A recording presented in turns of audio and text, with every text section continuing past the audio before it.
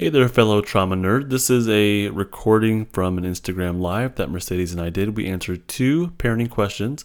If you would like to join us on a future Instagram Live, we do them every Sunday night around 9:15 Pacific Standard Time. Hope you enjoy it. Thanks. Do you want to start off with your question or you want me to start off? Yeah, I can start off with my question. Okay, so this is a listener question that I got from Instagram. And the question is, how can parents avoid creating a trauma with their kids? So the wording of the question made me a little bit confused, only because I'm not sure if they mean like the parent themselves is trying to, not trying to, but the parent themselves has somehow created a trauma for the family. So I kind of answered it in 2 ways, to avoid like making a trauma for the kids and just dealing with the trauma that the kids have gone through. So again, the question is, how can parents avoid creating a trauma with their kids? And the first thing I said is the reality of parenting is that we can't control the entire world, which means stuff is going to happen. Stuff is going to happen to our kids. And that was one of my greatest fears as a parent, as I was becoming a parent. The fear of anything can happen. Anything can happen to these kids. And gosh, that is terrifying. But again, the reality of parenting is we can't control the whole world, but what we can control is what's happening within our own homes. And so to help avoid our kids experiencing a trauma at home, things that we can do at home are providing safe and social cues as often as possible, like letting our children know that we're safe, that they are safe with us, engaging with your kids from a place of curiosity. This is a big one because kids learn real quick that depending on how the adults react to them and their lives, respond to them, and their feelings and their behaviors and everything, they learn real quick that they are inappropriate or that their feelings are inappropriate. And so then there's shame and blame and stories that come with that. So engaging with your children from a place of curiosity. And then my favorite piece of parenting advice is to play. Play with your kids. Find ways to play as often as possible. Make as much of your life play with your kids. So we talked about this, I think, in their most recent one that we recorded in our last episode. Playing is so magical for the kids and for the grown-ups. It helps reinforce the connection with your children, with each other, your kids and yourself. And it helps, of course, build the vagal brake like we talk about a lot, which another way of saying that is that your kids will have better self-regulation skills, coping skills for themselves. And this is definitely something we want to do for our kids as parents. I feel like I'm talking a lot. Did you need to jump in? I'm just I think going. you're doing a great job. No, I'm listening and taking it in. No, sweet. Well, thank you. So that was the part that I answered as far as like if parents can try to avoid inflicting a trauma inadvertently onto their kids. I wasn't sure if that's what the question meant. And then so the other part of it is that if a trauma does happen to your child, how to deal with that. And so I think the biggest thing that you can do that if a trauma does happen to your child is meet them where they're at and validate their experience. I think a big thing that we try and do is, and I know I'm guilty of this too, is when the kids go through something, even if it's not huge, but whatever size trauma, it brought to mind my daughter when she was 3. I think she was 3. We were doing what's it called? A family reunion at one of these kind of like county park areas. It's like just, picnic benches, but in the wild. And so we were exploring nature and we were going around and stuff. And she stepped on a wasp nest that we couldn't see. It was like underneath all the plants. And so these just like a swarm of wasps comes after her. And the first thing that I want to do is I want her to be okay. I want her to don't cry. It's okay. But when we do that, it's almost like we're telling our kids that what they're feeling, what they're feeling as a result of their experience is inappropriate somehow, that the way that they're reacting is not right or not okay. And so I think a very important point is, again, if your child has experienced a trauma, meet them where they're at and validate their experience. Avoid trying to, or inadvertently pushing them to get better faster than they're ready to do. You're okay, everything's okay, don't cry, that kind of stuff it can be read as a cue of danger on the kid's part, and that will signal to them, again, that how they're feeling is inappropriate, which keeps them stuck longer. We know that creates stories, again, the shame and the blame and self-judgment, and that'll just keep them stuck longer. So if you want to help your child through a trauma they have experienced, just be available to just exist with them, just be with them, and just sit with it. And it's rough. Yeah. It's rough. It's rough. And again, like, I remember in that moment with my daughter when she stepped on the wasp nest, and there's wasps chasing us, and I picked her up, and my husband and I were running with her, and we put her in the trunk of the car, the SUV. That sounds bad. We had an SUV, and so we just put her in the trunk to kind of give her a little protection. And all I wanted to say was, it's okay, please don't cry. But I hope what I hope I remember saying is that really hurts. That was really scary. I feel scared. Just kind of going to that place with them and being there with them and just validating it. That was really scary. I didn't like it either. That really hurts. It's really painful. Yeah. I got stung, however many times. But just being there with them, that gives them the safety to experience their feelings, to move through them at a natural pace, and to become unstuck more smoothly. Not necessarily more quickly, but more smoothly. Mm-hmm. Yeah, it's not like a race, right? It's not a race. And I think, again, I know that here's this little creature that I created and I brought into the world, and I want nothing to happen to her, and I want nothing to happen to him, and I want everything to be beautiful and wonderful in their lives. But that's not going to happen. And so when it does happen, that something goes wrong, not wrong, but something happens to them, remembering that it's not about getting them through quickly, it's just about getting them through. And so whatever that means for that child, and whatever pace that means, and however many tears have to be shed, or however many hugs you have to give, just meeting them where they're at and just really listening to what they need, not in a verbal way, but in a state way. Totally. Yeah.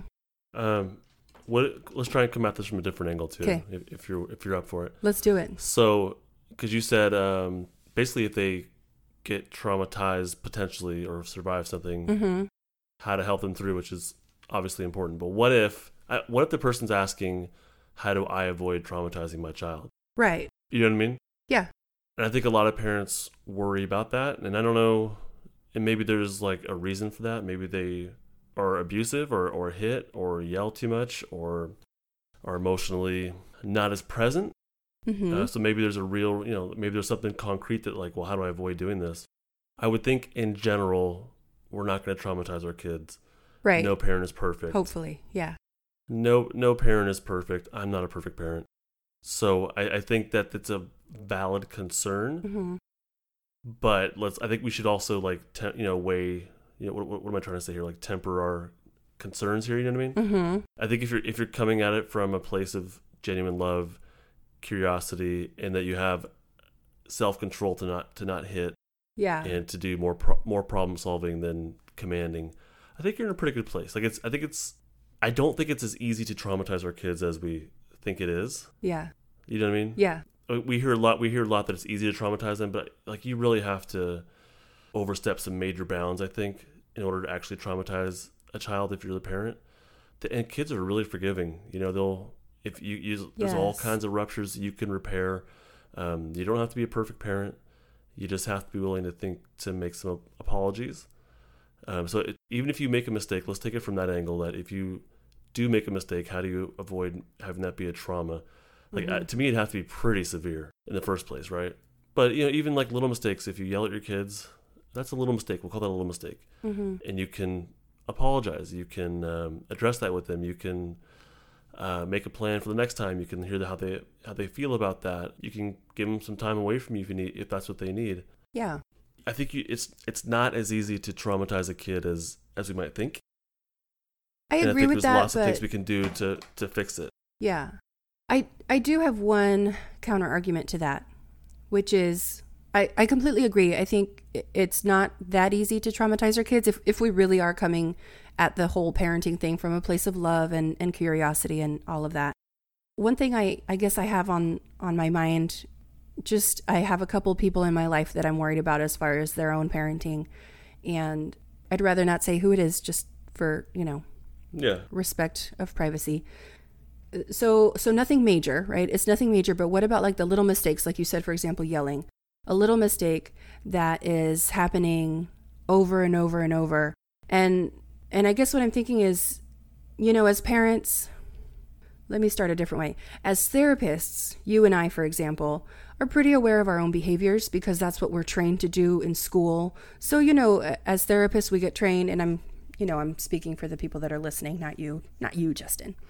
But as therapists, we're trained to be aware of what our faces are doing and how our voices sound and what our bodies look like in the room, in the space with a client, because anything can trigger a client, and we want to always convey safety and warmth and kindness.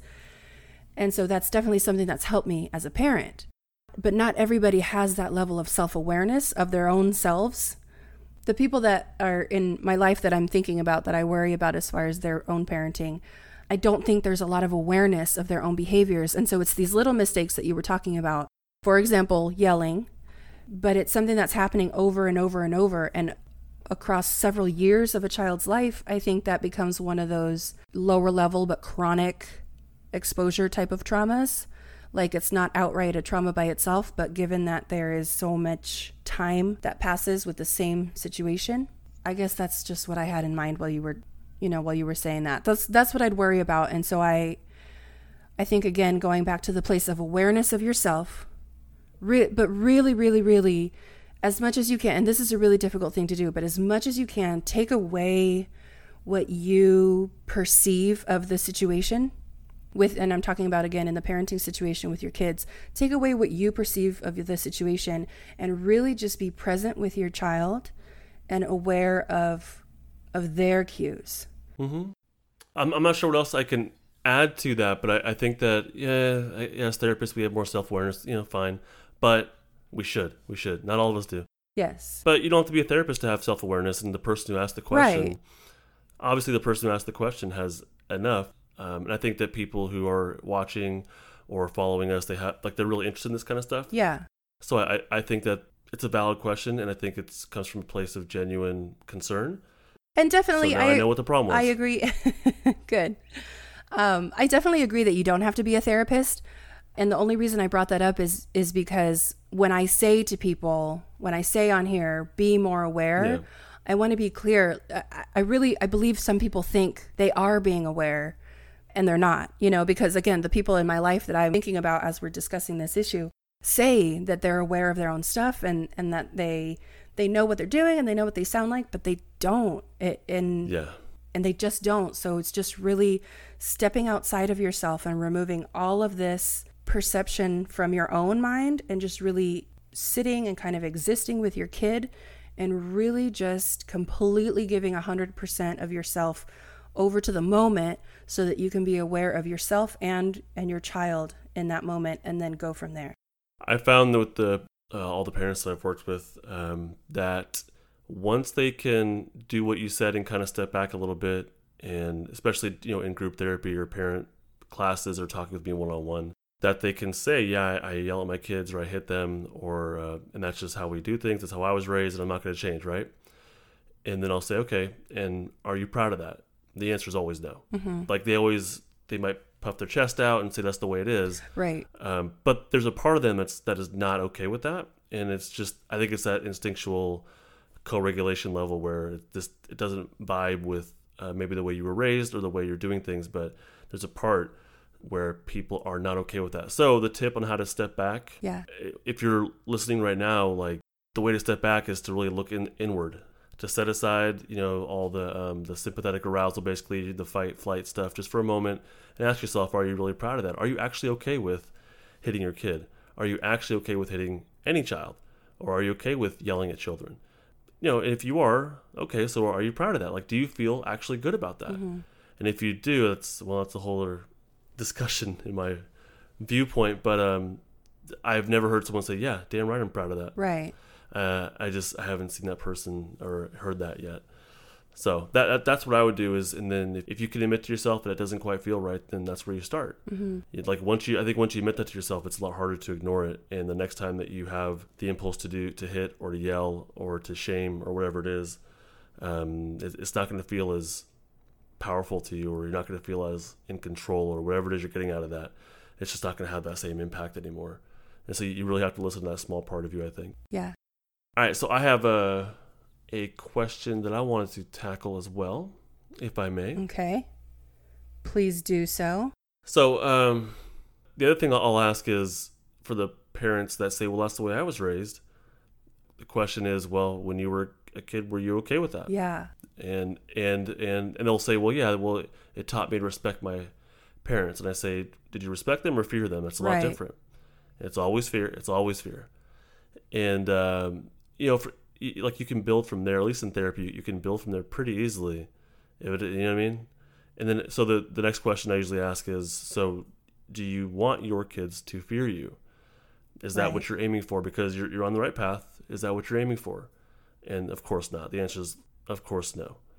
And so, then the question is, well, the statement is, respect is earned, not imposed. And that I believe we have to earn our children's respect. We don't impose fear on them. Right. I agree with everything you said. All right. Darn tootin'. We'll do my question here, okay? I think we should, It was a different angle. It was really interesting. It says, how do you approach a parent who is stuck? Oh, there was a question way at the beginning about finding your life's purpose, which is a whole different topic. That's a big one. But I have a brief thought that we could share on that. Okay. But this one, my question is, how do you approach a parent who is stuck and shut down as an awakened child? So they put awakened child. For me, that means someone who's working their way up the ladder. They see things differently now. And now they can see that their parent isn't shut down. So to me, this is like an adult child. Okay. Yeah, that's the way I view it, which I thought was really, really interesting and like a different take. So the way you do that is from love, from being curious and not wanting to change your parent, because you cannot change them or anybody else. We don't control our kids. We don't control our parents either. So from love, from curiosity. And I think that it's, instead of wanting to change their behavior, it's about making a new connection. I think if you're an awakened child, as this person had put it, but if you're working your way up the ladder and you want to approach a parent in shutdown, it's going to be from love, curiosity, and it's about making a new connection, maybe not even righting wrongs, maybe not even delving into the past. If you're ready to make a new connection, then that might be the place you start from. So it's a new relationship, no agenda, on your end at least, no agenda, new connection, and really coming from a place of learning about them all over again. So it might be approaching your mom or dad or whoever and asking them, like, what's something I don't know about you? Or just saying, hey, just want to say hi, I love you, and that's it. No agenda. This is my message for you, I love you. My message for you is good morning. I'm curious about something super simple about your favorite sports team. I don't care what it is. But like, pick something super simple and innocent, no agenda, just genuine curiosity. This is a new person all over again I'm trying to learn about. But really, to keep in mind, we do not control other people, and we cannot fix, not that they're broken, we can't make other people get unstuck, we'll put it that way. But we that was a nice save. Can be, there you go. We can, it's hard because we get into these just common day language sort of things, but I'm like, definitely. no, that's not what I mean though. I mean something else. So, yeah. But we can be well. We can insist on being well. We don't have to have our parents be well. It helps a lot. I mean, it's ideal, right? Mm-hmm. But if you're an adult child now and you're seeing things differently, you can be well without their permission or without their help. That's up to you ultimately, right? It's not up to anybody else. But insist on being well, just for the sake of being well, not for anything else, not for spite, not out of revenge, but just because you want to be in a better place. So that's it. You know what I mean? Just do you. Yeah. Put yourself first. Whatever that means, whatever the wellness means to you, that's what you do. You do that first. And then if you want to, and if you can, to be available for a loving relationship, if you're willing to, and if they approach you in a new way. But have boundaries. I think boundaries are really important. Mm-hmm. Some parents you may not be ready to have in your life, and that's totally fine. You don't necessarily owe anybody anything. So when it comes to approaching a parent in shutdown or really any state, have some boundaries, put yourself first, insist on being well, and then treat it like a brand new relationship. Might be a good way to go. I think that's fantastic. And I want to tell people that are listening, I think that'll be really, really difficult. I think it's completely admirable. I think it's completely doable. But I want to be clear that I think that it would be a really difficult process to undertake, because you are coming from, if the awakened child is coming from this new place of love and this new place of curiosity, almost like a new person, but your parent may or may not still be, they still see you as the person that you were. And so they're going to respond to you in that way, at least at first, at least until they start to understand, this isn't some BS that my kid is throwing at me, and this isn't like them messing with me. They are genuinely trying to do things differently. But I just want to kind of validate that in that process, I think it would be really, really difficult, because it's not just your own history that needs to be, if you've kind of moved past your own history to get to where you're at as far as being awakened, they're not there. And so their own history is going to still affect how they interact with their world and yourself. So I think just being clear about the expectations there, and really just understanding that it's going to be a slow process. I think, it's completely doable, and it depends on where your parent is at themselves. But yeah, I feel like I'm trying to tear someone down, and I'm not. I think I like to be clear about expectations, because I could, towards the end of my dad's life, I remember trying to do stuff like that. My dad passed away 5 years ago now, for people that don't know. And he was just a cantankerous old man for a long time. He had amazing qualities. He was honorable and noble and fair, and just an amazing father. But he was a grumpy old man, and he was very eccentric. And so there was a lot of things that were really difficult for me to just accept, like, please stop being annoying. But there were times that I'd really try to make a connection. Yeah. And it was really difficult. Like, Dad, please, like, I'm trying to change the way things are. Like, can you stop being a butt, please? And for the record, I respect my father so much. I would never, ever, ever say that to his face, ever. But it was really frustrating. And I think it was because my expectation was, I'm going in here, we're going to we're going to have a breakthrough. And, and it didn't happen that way, or right away, or in the time frame that I expected. And it was really about my own expectations going into it. I think that actually there's someone who left a comment saying, I ask a lot of questions to get them to think about things in their past. And I don't think that person's alone. But that's an agenda. And if you have an agenda, people are going to sniff that right away. And they're going to be like, nope, you're not going to get me to realize a darn thing. Mm-hmm. You're not going to get me to do anything. Nothing's changed. So once the agenda is gone, I think a new connection can happen. I like that. Agenda is kind of what I'm thinking of as far as expectations. It's kind of like, when you make a new friend, if you have an agenda in mind to get them to do something for you or whatever, like that's, the other person's going to be like, ugh. Yeah, they'll feel it, and it'll feel manipulative and icky. Yeah. Yeah, it's just picking up right where you left off when it comes to parents. Like, they're going to know right away what you're up to, and it just doesn't go anywhere. So if you're well, then be well. If you've gone up the ladder, then hold on to your ladder, keep your boundaries. Hold on to your top of the ladder. And I think once people get up there, getting other people to change it's not quite as important anymore, because you're just worried about you and making sure that you're good, and accepting that other people, if they don't want to be in that place, that's out of your control. Agreed. Hey, thank you so much for listening. I think that Mercedes and I would really like it if you go easy on yourself as a parent. Do the best you can. And if you can do one step better the next day, do that one too.